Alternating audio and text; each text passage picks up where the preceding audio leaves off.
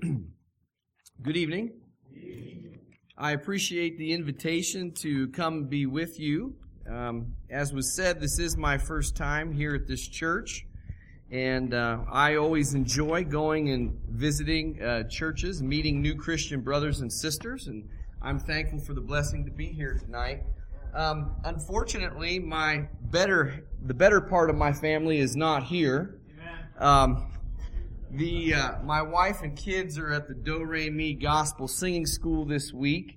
They went there for the first time last year, and my second son, Bryson, got saved, so that's kind of a special place for our family, and quite honestly, I'm hoping that there's 3 other kids in my family that might get saved down there this week, and I would appreciate if you would join me in praying to that end. So I attended Liberty Missionary Baptist Church in Norton, Ohio from the crib, and my grandparents were charter members of that church, and my mother attended that church in her youth, and I heard the gospel my whole life. I came under conviction when I was about 8 years old, and man, that was a terrible time in my life. Terrible time. For about 2 years, I was as miserable as a person could be, and I sought the Lord. I can't tell you how many times at an old-fashioned mourner's bench like this at the front of Liberty Church. In my bed at home at night, it seemed like nonstop for 2 years. That was the prevailing thought upon my mind and heart, was my lost condition. And we had a revival there, a weekend revival in 86, May the 2nd of 86. And the altar call was given. I came up to about this part right here on the mourner's bench, and I was so wearied and so tired from those 2 years of being burdened and seeking the Lord. And I still remember what I said. I came to that place where I was just spiritually just had spent. And I said, God, I don't care what you take from my life. Take anything. Take my parents. Take my baseball cards. Just save my soul. And I'll tell you, I knew exactly what salvation was at that point. God saved my soul. Amen. And it was just like the sorrows, the burdens, the trouble, the conviction. It just left. It was just like this huge weight off of me. I could literally physically feel the weight leave. And it's been there ever since. I was looking at the word abode earlier. Jesus said, if any man love me, he'll keep my commandments. My Father will take up an abode with him. A dwelling place there. And one of the definitions is a permanent dwelling place. And he has taken a permanent dwelling place up in my heart. And I'm thankful for that. And if you've been saved, you know what I'm talking about. And if you haven't been saved, you need to know what I'm talking about tonight.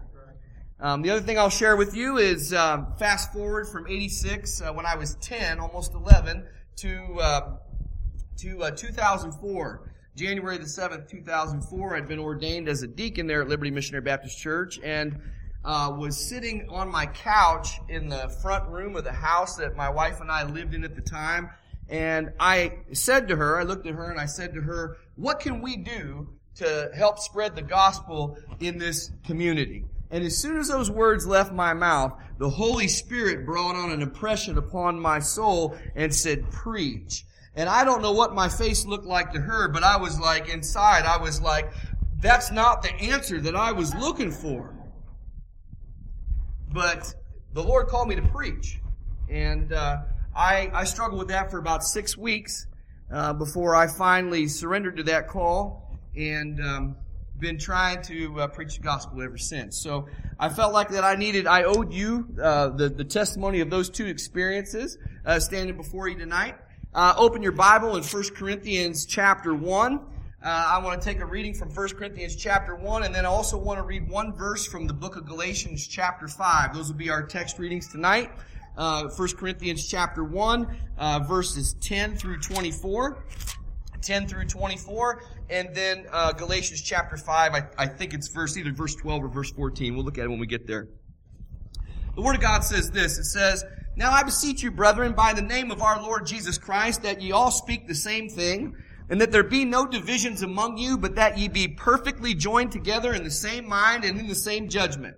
For it hath been declared unto me of you, my brethren, by them which are of the house of Chloe, that there are contentions among you.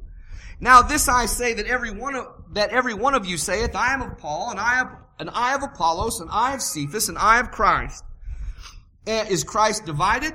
Was Paul crucified for you? Or were ye baptized in the name of Paul? I thank God that I baptized none of you, but Crispus and Gaius, lest any should say that I had baptized in mine own name. And I baptized also the household of Stephanas besides. I know not whether I baptized any other.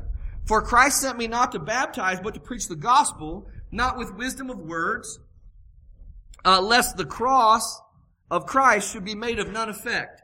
For the preaching of the cross is to them that perish foolishness. But unto us which are saved it is the power of God.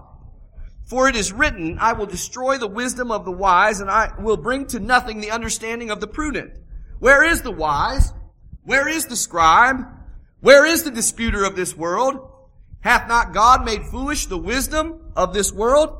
For after that in the wisdom of God, the world by wisdom knew not God. It pleased God by the foolishness of preaching to save them that believe. For the Jews require a sign, and the Greeks seek after wisdom. But we preach Christ crucified, unto the Jews a stumbling block, and unto the Greeks foolishness. But unto them which are called, both Jews and Greeks, Christ the power of God and the wisdom of God. In Galatians chapter 5,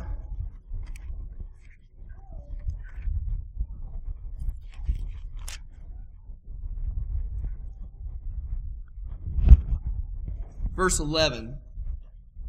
Galatians chapter 5, verse 11. And I, brethren, if I yet preach circumcision, why do I yet suffer persecution? Then is the offense of the cross ceased. And my title tonight is going to come from that last part of that verse. It's going to be the offense of the cross. The offense of the cross. Now, we go back to Paul's writing in 1 Corinthians, and the church at Corinth had about every problem that a church can have. And it was made, like every church, made out of sinful individuals who at times let those sinful tendencies get the best of us. And right off the bat, the first thing that he addressed was the need for unity there in the church. And I want to say this tonight. One of the best ways that you can help this revival is to make sure that you are free in the Lord. And that means that you cannot hold a grudge. You cannot be angry at somebody. You can't be upset. You can't be jealous or envious of someone else. And one of the best things that you can do is, if you are feeling that way, is first of all, get in touch with God and ask Him to forgive you for it. And secondly, go to that person and get that problem worked out. I wonder sometimes if we aren't some of the biggest hindrances to our own prayers because of our desires to hang on to some of these feelings and emotions that keep us from being able to serve God. You remember in one place the Lord said, if you bring your gift to the altar and you remember there that your brother has aught against you, leave your gift, go and make amends with your brother, and then come back and give your gift, indicating that his worship was going to be hindered by the fact that his brother had aught against him. Our prayers are hindered. Our worship is hindered if we have at odds with other Christian brothers and sisters. Listen, there are enough enemies outside the walls of Christendom today, outside the walls of our churches amongst our brethren. We need to be united as churches, as sister churches, in the cause of proclaiming the gospel of the Lord Jesus Christ. And there's nothing more important than that. Nothing. And if you have something hindering you tonight, I want to encourage you to get that right with the Lord. Get that right with the Lord. Now, we look at the division here, and there was different sects, different groups, different cliques here, if you want to call it that, in the church of Corinth. And my personal opinion is that possibly could have been over the preaching styles of the different preachers. When you look in the Bible, you see a very different preaching style by the Apostle Paul when compared to, let's say, Apollos. The Bible says in Acts chapter, I believe it's chapter 18, the end of chapter 18, that Apollos was eloquent. He was an eloquent speaker and mighty in the scriptures. So he was a very polished speaker, whereas the Apostle Paul, every time we read about his speech, he says, my speech was rude. In 2 Corinthians chapter 10 and verse 10, he says that his bodily presence was weak and his speech was contemptible, which in the Greek means that they didn't think anything of it. They didn't think he was much of a speaker. In chapter 2 here in 1 Corinthians, in verse 1, he said, and I, brethren, when I came to you, came not with excellency of speech, or of wisdom, declaring unto you the testimony of God. I'll tell you, there's a lot of Christian brothers here tonight, that are preachers, and it seems to me like, that a lot of times we gravitate towards people who are just like us. And we prefer people who are very similar in their characteristics to us. But what's important tonight when the minister stands is that he's saved, that he's called, and that he's preaching the truth. Amen. That's what's important. It's not important what he looks like. It's not important what his education level is. It's not important what his charisma is. It's not important what his achievements are, what his speaking ability is. What's important is he lifting up the Lord Jesus Christ and praising him and preaching the truth of the Word of God. I'll tell you, if God has called the man, then God has a work for the man. And God has called each and every one of us in our unique gifts to proclaim the gospel in the unique gifts that God has blessed us with. Too often we get too caught up in those characteristics that I mentioned that really don't matter. And I'll tell you what that does sometimes. It robs the cross of its power. It does. It does. Before I get to that, I love hear how that Paul says, and I think that he said this for the purpose of not wanting to further be part of the cause for the division there in the church, when he said, I thank God that I only baptized Crispus, Gaius, and the house of Stephanas. Besides that, I don't know if I baptized anybody else. I think that his purpose there in saying that was, hey, if I would have baptized more people, there'd just be more of a division and more of a different clique and group here in the church. But what I love about that statement there is that pretty clearly tells me, as a very supportive scripture, that baptism doesn't do a thing for saving your soul. Paul said, I'm thankful that I only baptized just a handful of people. If baptism was necessary for salvation, don't you think the Apostle Paul would have said, I want to dunk every single person I can get my hands on? But he said, hey, God didn't call me to baptize because baptism won't save you, but he called me to preach the gospel. That's what's important. Carrying the gospel. Getting the gospel message out. The death, burial, and resurrection of the Lord Jesus Christ. Now, he says that Christ sent me not to baptize, but to preach the gospel in verse 17. Not with wisdom of words, lest the cross of Christ should be made of none effect. And the phrase there of none effect in an ESV translation, it means emptied of its power. Emptied of its power. The cross has to be the focus. When we point sinners, we point them to the cross. We don't point them to the waters of baptism. We don't point them to the abilities of their own hands and feet and mind and heart. We point them to Jesus. And I'll tell you, when we get to emphasizing oratory styles and different gifts of different ministers, we empty the cross of its power. And when we try to take the offense of the cross away,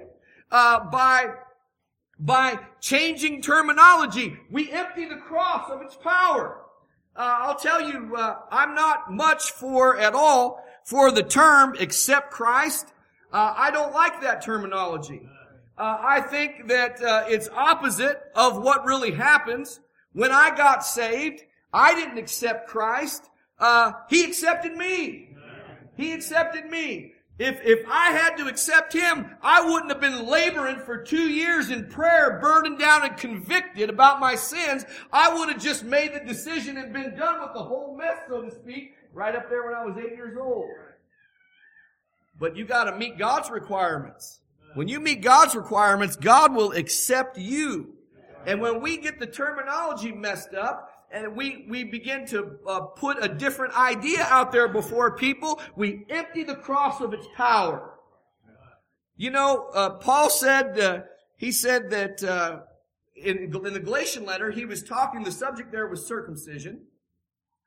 And there were some in the churches of Galatia that wanted to go back to that. These were Jews that had been saved, and they were struggling about understanding the difference between Christianity and their Judaism, and they wanted to go back and grab some of those things. And Paul said, you know, circumcision's nothing. It's nothing. If it was something, he said, then why am I not persecuted for circumcision? I'm persecuted because of the cross and promoting the cross. And when we look at things that false religions, false religious ideas, where that people are trying to promote that you can do something to get yourself saved, then you have nullified the need for Jesus Christ. If you could be baptized or do a work or be circumcised and it do something for you, you wouldn't need the cross. You would not need the cross. And so, we need to be pointing people to Jesus. We need to point them to Jesus. But now the cross is very offensive. And the cross needs to be offensive. The word offense there means stumbling block in the Greek, and also offense means to cause displeasure or a degree of anger. To cause displeasure or a degree of anger. And when we look, there are several things that lead up to the cross that are offensive. And they need to be. God designed them to be offensive. First of all, He gave us His Word. And His Word is divinely inspired. It has to be divinely inspired, or else we know absolutely nothing about God. This Bible is a miracle. And yet we open the pages, and in the first 3 chapters of the first book, we see that the first man and woman had one law, and they, of course, broke that law. And when they broke that law, they sinned, and judgment came upon them, and they were separated from God. And isn't it awesome that in the very beginning, in Genesis chapter 3 and verse 15, in the very beginning, God tells them, you're going to need the cross. He tells Adam and Eve, you're going to need the cross. But one of the primary concepts that we gather from that account is the fact that all of us, because of Adam's fall, all of us have inherited this sinful nature, this depraved nature. We have all inherited this mentality of lawlessness, this mentality of wanting to break the law, and a rebellious attitude. Can you relate to that tonight? The Bible says that you can. The Bible says that you can. And so there are many today that are offended by the fact that we have inherited a sinful nature from Adam. I've heard people say, well, what does Adam have to do with me? Why does Adam's sin affect me? And yet in the Roman letter chapter 5, I'm just going to read a couple of phrases to see that the Apostle Paul very clearly understood that Adam's sin affected all of us. I'm going to just read a couple of phrases here. I'm not going to read the whole verse. In verse 15 of chapter 5, it says, for if through the offense of one, that's Adam, the sin of Adam, many be dead. For, in verse 17, for if by one man's offense, speaking about Adam's sin, death reigned by one, by Adam. Verse 18, therefore as by the offense of one, that being Adam, judgment came upon all men to condemnation. In verse 19, for as by one man's disobedience, many were made sinners. We see very clearly that the concept that you have inherited Adam's sinful nature is biblical in its truth. But it has offended many. It has offended many today. We move on to the Mosaic law. God gave Moses hundreds of commandments, but the moral law was really only 10. Or I should say the basis for the moral law was 10. And those 10 commandments are very offensive. They're very offensive. God set the standard for righteousness in His law. And then the law, God told us, He said, you can't keep it. You can't keep the law. What does the law say to us? The law is very judgmental, isn't it? The law says you're not good enough. Your righteousness is not good enough. Your works are not good enough. Your spirituality doesn't meet the standard. Your ability is insufficient to get you to heaven. Amen. The law is very offensive, and it must be. It must be. Because if you don't see your sin, you will not see your need for the cross and for the Lord Jesus. You have to see. You have to see that you don't measure up to the law. Jesus was the only one that was able to keep that law in its entirety. Jesus, being born of a virgin, did not inherit the sin nature that the rest of us inherited. We go on and we see the Holy Spirit is offensive. The Holy Spirit, the Bible says, Jesus said in the book of John, when He was gave us probably the most instruction that we have about the Holy Spirit in John 14, 15, and 16 about the Comforter. He said that when the Comforter would come, He would convict the world of sin, of righteousness, and of judgment. In other words, the Holy Spirit would produce the evidence that would prove that we were guilty. We were guilty of breaking God's law. The Holy Spirit does that. He produces the evidence. Jesus also said that the Holy Spirit would glorify Him, that the Holy Spirit would testify of Him, that the Holy Spirit would teach us all things, that the Holy Spirit would bring all things to our remembrance. The Holy Spirit is the one who reveals to each person that they are separated from God, having broken the law, and that the punishment for sin is damnation. It's hellfire. I'll tell you, the Holy Spirit gives you a revelation, friend, tonight. He gives you a revelation of what to expect when you die. I'm thankful to God for that grace. That we don't have to wait until we die to see what's going to happen and what's going to be there. But the Holy Spirit very clearly lets us know where we stand before God. Boy, I found the Holy Spirit to be very offensive, convicting me of my sins, troubling me in my heart. I was upset. I even got angry. I felt like that I had done everything that I could to get saved, but God was rejecting me. That wasn't true. That was not true. I had not met God's requirement. Amen. Every single person that meets God's requirement, God saves them. Amen. God saves them. There's not anybody that's ever met God's requirement of true heartfelt repentance and faith that God hasn't saved. But so often, I think that people go on and they seek the Lord for quite a long time, that they begin to sometimes blame God for their own deficiencies. I tell you, the cross is an intimidating place when you're lost. The cross is a painful place. But it cost Jesus a lot. It cost Jesus a lot. The cross cost Him the pain and the suffering. The Bible says that He left the glories of heaven and came into this world, and the whole time He had the cross on His mind. He told His parents, even as a young boy, don't you know that I need to be about my Father's business? He was looking to complete the will of the Father.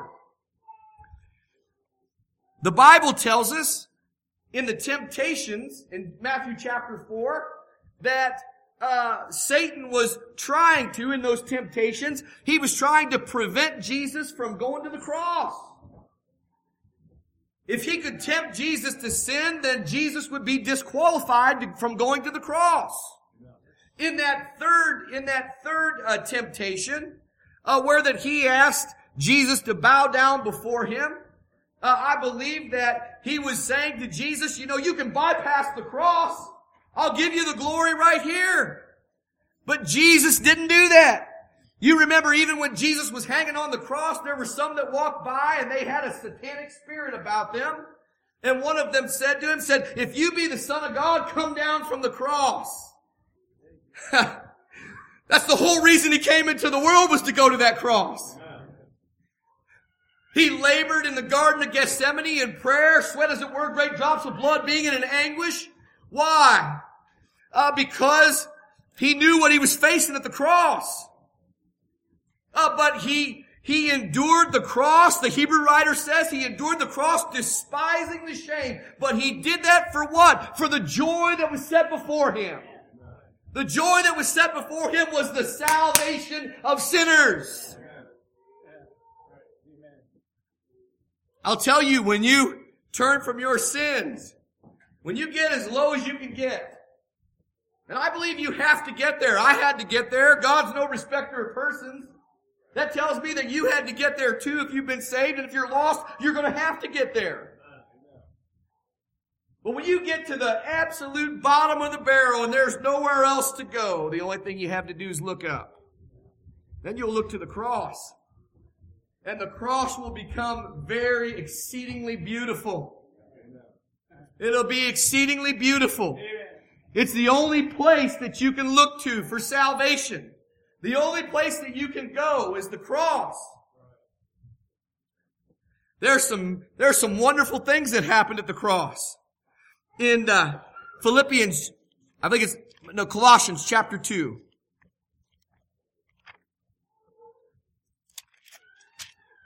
Colossians chapter 2, verse 20.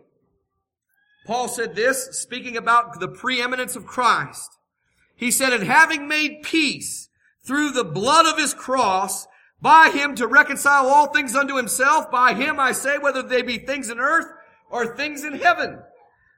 There was peace that was made available at the cross. Peace between God, and a holy God, and a sinful humanity. That peace can only be found at the cross. In Ephesians chapter 2, and I'm not going to go there and read, but Paul says in that chapter, he says that the enmity between the Jew and the Gentile, that the middle wall of partition was broken down, and that the two of them were brought together at the cross. I'll tell you, as a Gentile, I'm thankful for that. I'm thankful that I have access to God through the blood of the Lord Jesus Christ tonight, just like you do. In Colossians chapter 3, if you're still there in verse 14, it says, blotting out the handwriting of ordinances that was against us, which was contrary to us, and took it out of the way, nailing it to his cross. I'll tell you, there's a lot of things in the Old Testament that they had to do to worship. I'm glad we don't have to do that tonight. Amen. I'm glad that we didn't have to bring a bunch of bloody animals in tonight and kill them and cut them up. I'm glad that we don't have a bunch of ordinances that we have to follow, and festivals to give, and food to make, and all of these things. My goodness, those priests had to be dead tired, as much work as they did every single day in lifting up prayers and sacrifices unto God on behalf of the people. I'm thankful that Jesus nailed all of that to the cross. We live in a wonderful time of serving God by the dictates of the Holy Spirit and the glories of the Word of God. You know, if you've been saved, how many times do we see in the Bible that the call to discipleship is for the individual Christian to take up their cross and follow Jesus? Take up their cross. Just as Jesus died and sacrificed His life, God has called. He has called His people. He has called His people to lay some things of this world down for the cause of the Lord Jesus. There are some things that are lawful for us, but they certainly aren't expedient. They're certainly not expedient for us as Christian people. And God has a work for every single one of us to do in this world that is hard. It's hard. And it's going to take faith in Him. And it's a cross that God has for you to carry. It's your work. Nobody else can carry it for you. There's no Simon of Cyrene to come along and carry your cross for you. You've got to carry it. You know, for those that have been called into the ministry, it's kind of obvious what our cross is. Whether it be evangelism, whether it be pastoral work or mission work or whatever. But God has a work for everybody. And that work is equally important. It's equally important. Too often, we get to glorying in the things of this world. But I'm going to close tonight, and I'm going to end with what Paul said that he gloried in. Galatians chapter 6. Verse 14. Paul says, "But God forbid that I should glory, save or except in the cross of our Lord Jesus Christ, by whom the world is crucified unto me, and I unto the world." Paul said there's things in this world, they just don't bring me joy like what Jesus did for my soul. I love my Savior. I love the Messiah. I love Jesus Christ. I'm thankful for what He's done in saving me. What a glory that we have tonight. Our glory is not in stuff, materialism, things, achievements, the cares of this world, entertainment, pleasures. Our joy is in what Jesus has done in saving a little old wretch like me and giving me a work and a purpose to carry His word into the world. He's done that for you tonight if you've been saved. If you're lost tonight, look to the cross. If you're offended tonight by the cross, don't take this the wrong way, but good. Good. What are you going to do with that tonight? So many have been offended by the cross and they have run away from the cross. I mean, look at Adam and Eve. They ran from God in the garden, tried to cover themselves, hid from God. Look at the Apostle Paul. He got mad, didn't he? Started grabbing Christian people. Bible says he hailing them, carrying them off to prison. People get mad. They run away from the cross. They get scared. They run away from the cross. Tonight, if you want to be saved, you're going to have to run to the cross. I want to encourage you to do that. God bless you.